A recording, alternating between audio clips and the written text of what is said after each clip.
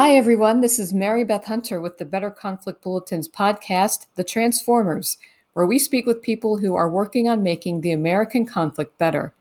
We'll include peace builders who are mediating difficult conversations between red and blue, teachers training their students in conflict skills, journalists who are committed to being trusted by all sides, and technologists asking what platforms can do to help. Today, we're speaking with Dr. Jacqueline Pfeffer Merrill, an academic and director of the Campus Free Expression Project. This is a conversation about the current state of free speech at our colleges and universities and the ways in which we can speak calmly about it. Jacqueline Pfeffer Merrill, I am so glad to have you here with us. Well, I'm just delighted to be here for this Transformers discussion and really want to congratulate you and your partner organization, the Better Conflict newsletter. I really appreciate that notion of allowing for open inquiry and conflict, but making it better. Well, you're one of the ones who are out there in the field doing it, so that's what we want to hear about.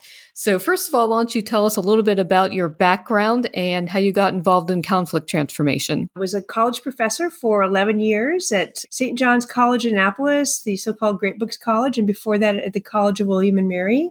And I'm now involved in higher education policy work, but I really come to it with my perspective of a liberal arts college professor and seeing that success in the collegiate mission of preparing the next generation for citizenship and leadership and educating them, as well as advancing scholarship and knowledge on college campuses by the faculty scholars, really depends on open exchange and freedom of expression and academic freedom. Tell us about how you became involved with the Campus Free Expression Project. To do that, I really need to talk a little bit about the Bipartisan Policy Center. So the Bipartisan Policy Center is a Washington, D.C. think tank. It is the only organization in Columbia that has the word bipartisan in its name. And bipartisanship is a real challenge these days. And about 5 years ago, almost now, two of the members of the Bipartisan Policy Center Council, Governor Jim Douglas, a former Republican governor of Vermont, and Governor Chris Gregg, former Democratic governor of Washington State, who had been involved in a number of projects at BC, including its work and task force on higher education financing and student outcomes, said one of the other real challenges on college campuses is freedom of expression. And it's really mission critical for organizations like the Bipartisan Policy Center to support colleges and universities in their essential work in preparing the next generation to have conversations across principled disagreement and productive, workable compromises, even if people don't agree on all the principles behind the various policy solutions that may be pragmatically achieved. So the board and leadership here at BC took up Governor Gregg Douglas's suggestion, and I'm really happy that BPC wanted to pursue this from a real collegiate mission, liberal standpoint, rather than really focusing on the kind of a First Amendment legalistic approach to these issues. So I was, as I said, a former liberal arts professor, and they brought me on board to head up this project. It sounds like this is a natural outgrowth of a bipartisan project, because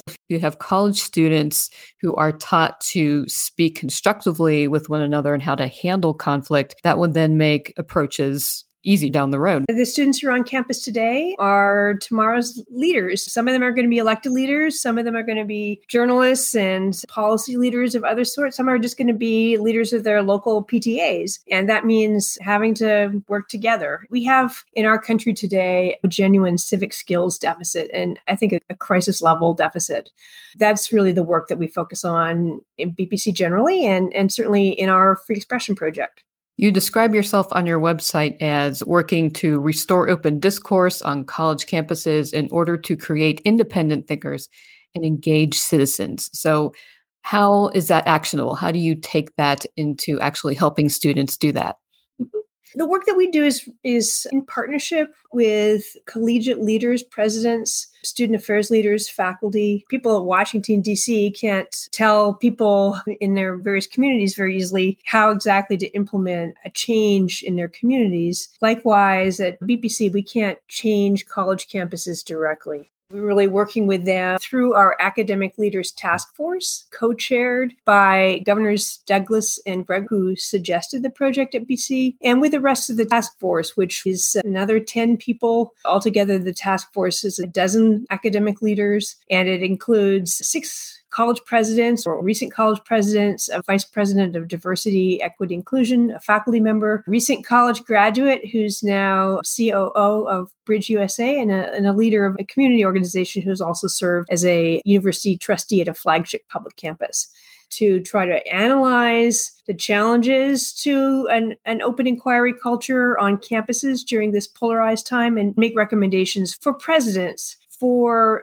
faculty, for trustees, for student affairs leaders. We have since then been going across the country in symposia and campus visits, talking about these recommendations and how campuses can tailor their own campus. So I think it's really important the programs and curricula be tailored to the particular history and culture and community on every campus. So you'd have a different approach for Berkeley versus Liberty University. Yeah, I'm not even sure if it's the student attitudes towards free speech, and we can, welcome talking about student attitudes towards freedom of expression, because on every campus, there's very strong support for freedom of expression amongst by far the greater number of students. But there are ways to make these principles seem organic to a particular community. So, worked with a Catholic Jesuit college that has a lot of, in its freedom of expression statement, a lot of discussion of principles about how it is that we engage with others. And what's the Christian charge about how is it that we see others? We worked with Metro State University of Denver, and that is a very diverse public campus where most people are commuting to campus in it. That has a different community, and they really wanted their freedom of expression statement to kind of acknowledge diversity of their community. University of Maryland is one of the freedom of expression statements that is cited in our task force. I love how it situates its freedom of expression statement within a value statement about what is the university about, because freedom of expression is a means to the end of a campus community, which is to disseminate advanced knowledge. I wanted to touch on something you mentioned earlier. You have a link to a poll that cites that 65% of students agree strongly that their campus climate prevents people saying what they'd like. And then the same study says that over 20% of students want to prohibit biased speech. So how do you get the 65% and the 20% to work together?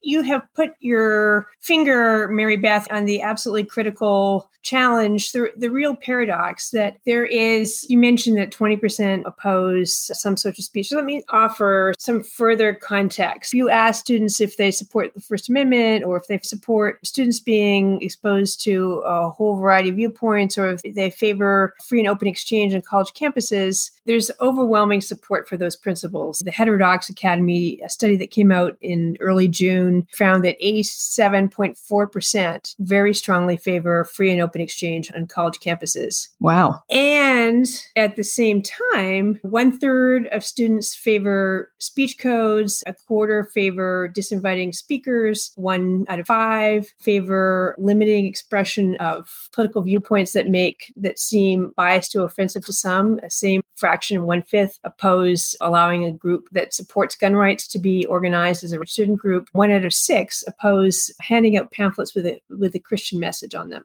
All of us who are thinking about freedom of expression on college campuses, and all of us who are thinking about the crisis of open exchange and conversation across difference in our country more generally, really need to be focused on this paradox. How is it that there's such strong support on one hand for open inquiry and hearing different viewpoints, and at the same time, there's worry. People say that I can't express my points of view on campus, or at least some others can't express their point of view on campus. That's the paradox that we need to think about. One way of thinking about that paradox is to understand that we need to be thinking about perhaps 2 groups on a college campus. The overwhelming number who say that they want to have exposure to all kinds of points of view and have the open debate, and the small censorious minority which has a tremendously outsized impact on chilling speech on campus,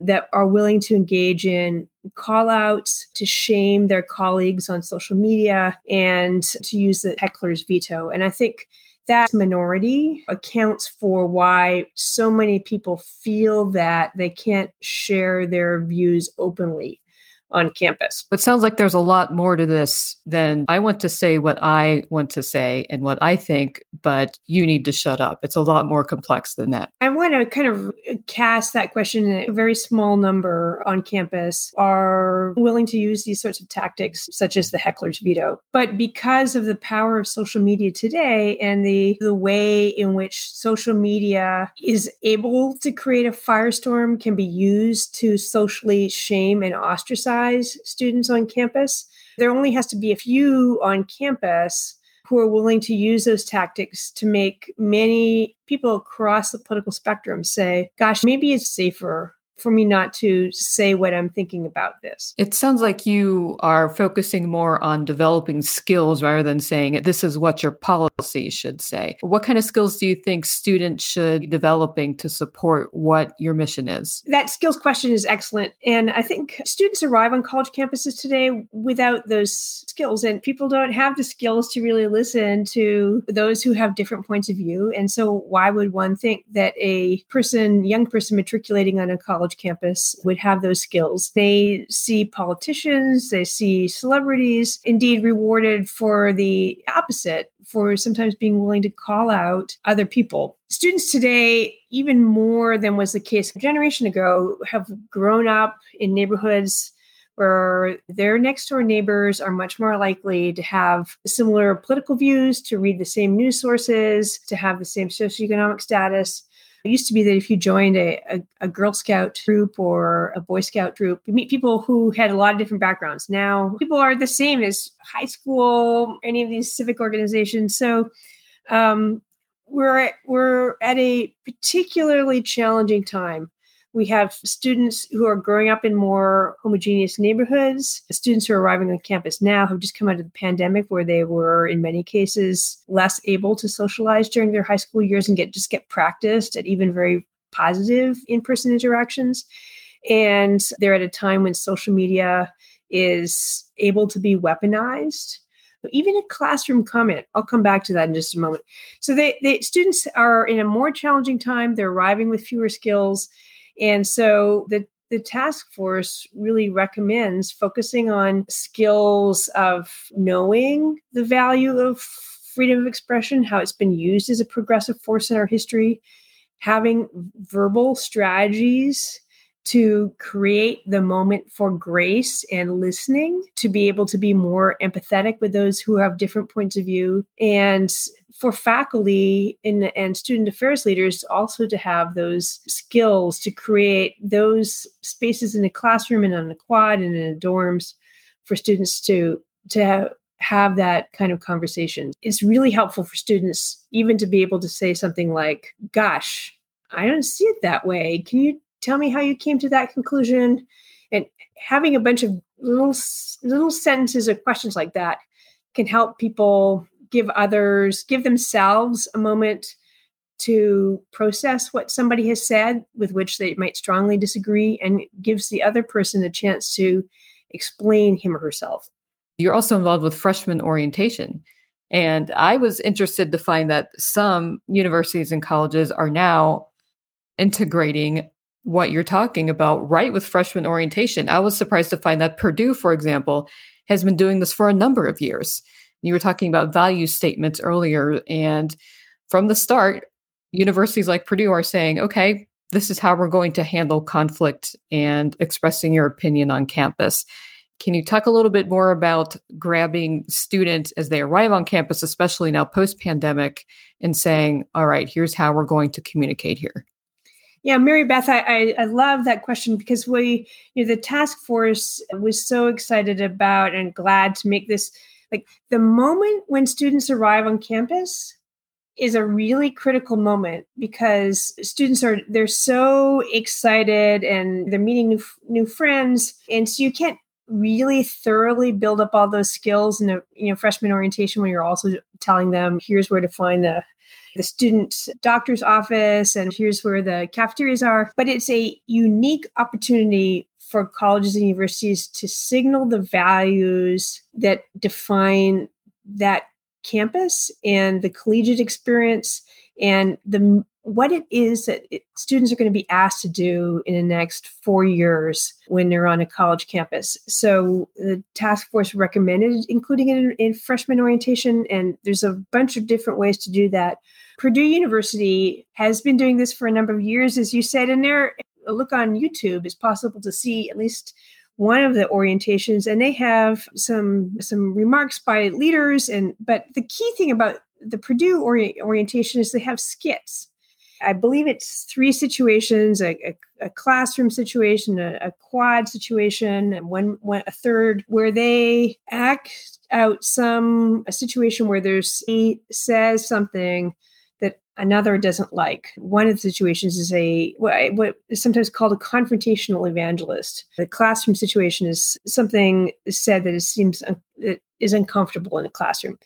And then the upperclassmen who are performing the skits act out different ways that the response could happen. And then a panel of faculty and other leaders describe the various responses. Key takeaways for the students are at least 2, actually 3. One is that just freedom of expression is an important value at Purdue University, and students are going to expected to be in situations that they will find challenging. Second, that they have choices about how it is that they can respond. If you hear something that's really uncomfortable, you can just walk away from the situation. If it's something you encounter in a quad, you can engage the speaker in a respectful way. So as somebody in that situation as a student, and later when you graduate, a citizen in the public square, you have options and agency about how to respond to speech that you find either incorrect or even genuinely vile. And then, thirdly, it signals that the university is taking on responsibility for helping students build up these skills. There's no reason to think that somebody, finishing high school is going to be ready to handle difficult conversations where they hear views with which they really disagree. And the university has said, our expectation of you on a campus is that you're going to be ready to handle this, but we're here to help you with it. And I think that signal from colleges and universities that they're helping students to build up those skills is a really important signal. And other universities have really taken on it themselves to say that too. If I could just mention the University of Chicago statement that is so famous as being the first free expression statement of the most recent years, says fostering the ability of members of the university community to engage in such debate and deliberation in an effective and responsible manner is an essential part of the university's educational mission. It's always been true, but in this extremely polarized time, it's especially true that universities take up that charge. You mentioned Purdue's freshman orientation, where they have upperclassmen leading the way and doing the skits and really demonstrating what these skills look like. Can you talk about how important it is to have upperclassmen doing this rather than an outside group or administrators? I think it's really important that students be leaders amongst themselves. Washington University in St. Louis is another example of, I haven't checked to see what their most recent orientation program. They had an orientation program where it was a common reading program for first-year students, and they read Nadine Strawson's book about hate speech and free speech. And those conversations with the first-year students were also led by upperclassmen. And I think that's one way of students kind of showing leadership amongst themselves. But I think it's also really the number of student groups that are doing this work on their own campus. I might highlight groups like Bridge USA, which now has over 50 chapters, where they depolarizing college campuses, not by finding middle grounds, but by finding ways that people and students with different points of view can gather to discuss, really challenging topics. Students are already leaders, so we really need to engage them very much. I think it says something that the students are seeing for themselves that this is needed. And again, this isn't a top-down situation where it's imposed, and they're seeing the need for this. And I think this is, in a way, a twist on what we saw in the 60s, where we had this protest culture And now here we're seeing the other side of it. So what happened? Is it just this regular societal change, or how did we get here? The 60s were an important moment, and we saw lots of student protests and efforts to limit expression on campus, or some efforts to try to limit expression on campus in a broader society. One thing that I really take from that is, people describe a crisis of free expression today on campus in a society. I don't think that language is overblown. I do think it is the case that open inquiry is just a threatened value, and it's true in our society, and it's true on too many of our campuses. But the pendulum swung again. Early 20th century, when faculty lost their jobs over controversial statements, and American Association of University Professors was established to protect faculty academic freedom. And then we, through the McCarthy period, and faculty were reported to the House Committee on Un-American Activities.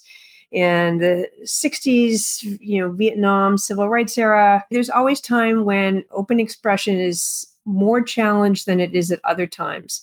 And so people shouldn't be too discouraged about the present moment. We have lots of resources and lots of leaders on campuses, and student leaders too, who are interested in opening up discourse on campus. How do you answer the challenge that cancel culture doesn't really exist, and it's just a matter of people being held accountable for what they're saying and teaching?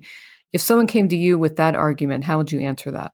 I would go back to talking about the collegiate mission. I mean, the purpose of college and university is to prepare young students to be independent thinkers, to allow faculty to advance the horizons of knowledge. And we just have tremendous evidence that people are not able to test their ideas openly on a campus. And it is not just true of people who are on the most extreme political fringes. So, for example, BBC did a survey in collaboration with Morning Consult, and found that people are more comfortable in a classroom than they are in social media. And there's other surveys that show that.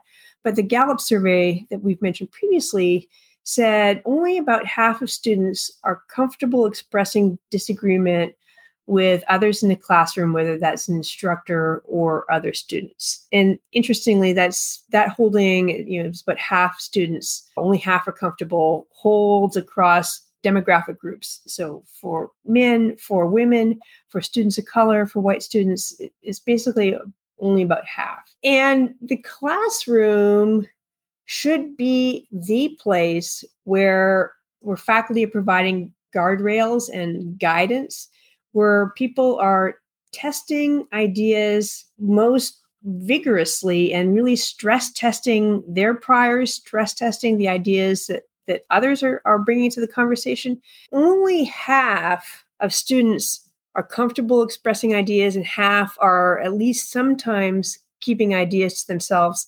That means that every student isn't getting what they came to college for. As a political society, we're depending on colleges to do in our pluralistic democracy, which is to prepare people to engage tough ideas and really have a frank and honest discussion about all the serious challenges that are facing us. It's someone's not saying something, and that's probably not healthy. It is definitely not healthy. UNC has done some wonderful research, and I really want to credit the University of North Carolina, first at the Chapel Hill campus in 2020, and now 8 campuses across the system. They have researchers there, Jennifer Larson, several others, who have surveyed the open inquiry culture on campuses. And great credit to UNC for making that supporting that research, making it so publicly available, and showcasing the things that are going well on campuses and the real challenges. And among the real challenges are how social media has an impact on the classroom.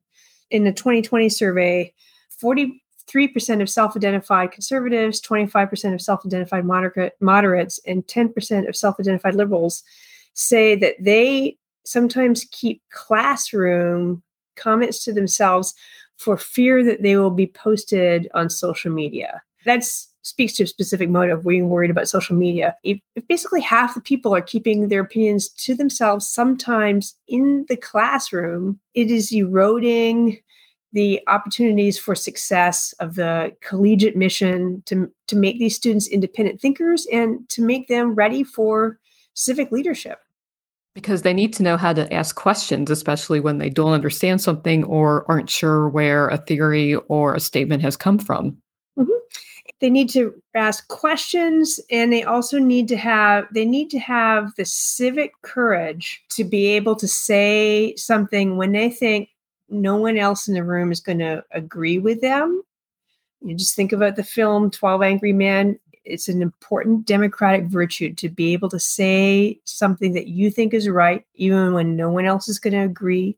And it's an important aspect of that civic courage to be able to stand up when others are being disallowed or discouraged from speaking, to say, hold it, I want to hear a little bit more about what my classmate was saying, because I also disagree, but I think maybe he has or she has more to explain, and to challenge what you've heard. So to say what you think, to stand up for others, to be able to think and to express themselves, and to have the courage to challenge a consensus. All those are displays of civic courage, of which we need to see more of in our broader society, and that virtue can be cultivated on campuses.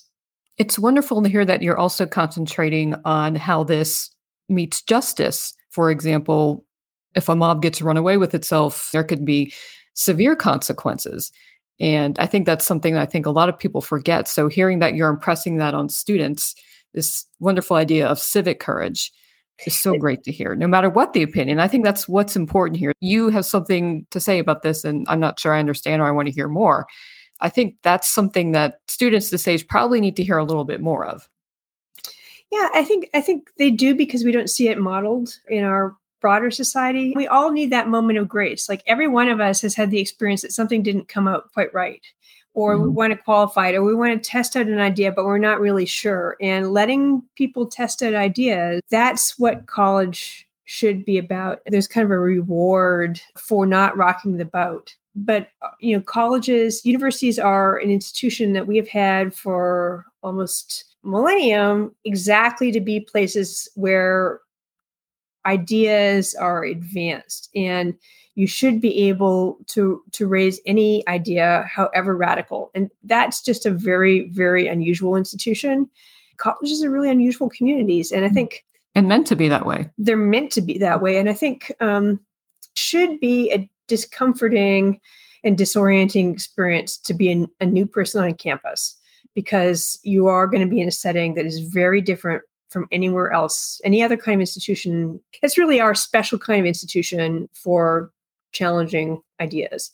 It should feel very stressful to enter that community, because you're really being stretched, should really be stretched intellectually. And no wonder it's hard sometimes. But it sounds like you're not just saying, hey, throw them in there, let them figure it out. You're also advocating helping people build the tools and the skills that they need to navigate that. Faculty are modeling how to be questioners. That's the role that faculty are having. All kinds of ways, too, that universities can say, look, speech codes are always on behalf of the status quo. And freedom of expression is ultimately a liberating and inclusive force. And, even helping students to know how freedom of expression was essential to the civil rights movement, to the women's suffrage, even to movements today like Black Lives Matter, the Me Too movement. Free speech and freedom of expression is an opportunity to challenge the status quo. It's interesting that you mentioned the status quo, because it mentions on your website that your staff engages and works with the staff of congressional members to advocate this idea that the universities themselves are best off being a steward of free expression. Could you tell us a little bit about how that happens? Sure thing. As I mentioned, the Academic Leaders Task Force at BPC was chaired by our two former governors, Jim Douglas and Chris Gregoire of Vermont and Washington State, respectively. They've been just terrific advocates on this particular question. And obviously, higher education is touched on at all levels of government. We've seen a lot of action around state legislations touching on curricular matters and academic freedom matters. And Governors Gregoire and Douglas clearly made the case that governors and state legislatures have important oversight roles with regard to public higher education in their states and safeguarding of the significant investment citizens make in those institutions. Academic freedom and curricular matters are fundamentally matters of campus governance, not matters for state legislatures or executive orders or other governmental entities to be prescribing how these matters should be handled or proscribing certain topics or methodologies. It's important for campus governance to prevail in these matters. The other aspect of that is it's important for campus leaders to really think about ways to restore public trust in higher education. We've seen just a general erosion in trust in institutions in our country. Higher education has certainly been impacted by that. Pew data, only half of Americans say that colleges and universities are having a positive effect on the way things are going. That's really a shocking number. There are different reasons people offer when probed for that. They're worried about costs of college. They're worrying about, are campuses really places of open inquiry? But I think this question about, are campuses really places of open inquiries, is a place where institutions have lost trust of people. And so while state legislatures and other governmental entities shouldn't see freedom of expression and academic freedom and curricular matters as part of their, state and federal governance of these institutions, it's also important for higher education leaders to think about how better can we communicate to our alumni and to the members of our community that we're genuinely true homes to open inquiry. That is a perfect lead into my last question, which I wanted to ask you about this background that you have in the Great Books method. I was wondering if you could tell us a little bit about that and how that affected your background and your shaping for the position you're in now. Sure. So I was a faculty member at St. John's College, the Great Books College. I was on Indianapolis rather than the Santa Fe campus, and really being interested in the study of, I think, what is more often called now core texts rather than great books. But I think the reason it is connected to the concerns I have in the work that I do today and was of the curricular matters were of great interest to the task force is that we can't contextualize our contemporary issues and debates without being able to situate them in the history of our country and how our governing institutions work and the broader intellectual tradition we have. Just to give one example, during the pandemic, there were lots of controversies about mask mandates and what were the motives of people on various sides and what were the arguments for that. And I think it's really helpful to be able to situate that debate in the context of the discussion between the Federalists and the Anti-Federalists, and to say, in governing a big country like ours that is very diverse, very large, with a lot of different points of view,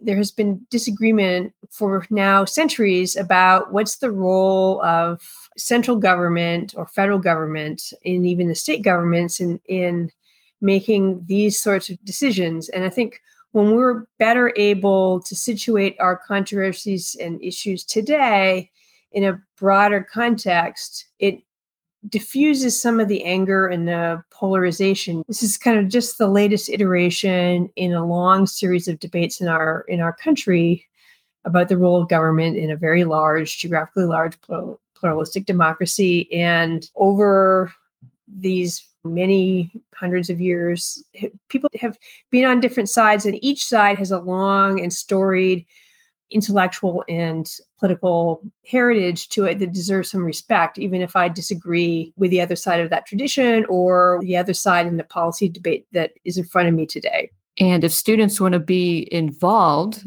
with what you're doing, where should they go to become part of it?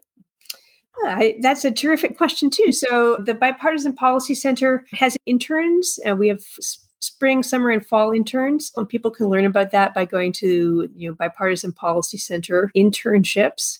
And it's not just internships in campus free expression, but in our health, education policy, energy policy, housing. There's lots of opportunities for students to come for an internship that can be either in person or hybrid or remote. And I just encourage all of your listeners to visit our website, Campus Free Expression at the Bipartisan Policy Center. And we have a newsletter that we send out once a month with our upcoming events, our monthly What We're Reading with top 10 reads that we recommend on Campus Free Expression. Jacqueline Pfeffer Merrill, thank you so much for joining us today. We really appreciate your time. Great. Mary Beth Hunter, this has just been terrific. And I wish you and your colleagues all the best in your important work, helping people to have not no conflicts, but better conflicts. That's a wonderful mission. You got it. Thanks so much for doing such a big part of it. Bye-bye for now. Doctor, thanks so much for your time. Come find the Better Conflict Bulletin at betterconflictbulletin.substack.com to subscribe to our free and weekly newsletter, including an edited transcript of today's conversation. If you have any feedback or suggestions for our work, find us on Twitter at better_conflict. We appreciate the moments you have spent with us. See you next time, and remember that these kids are going to have to work together.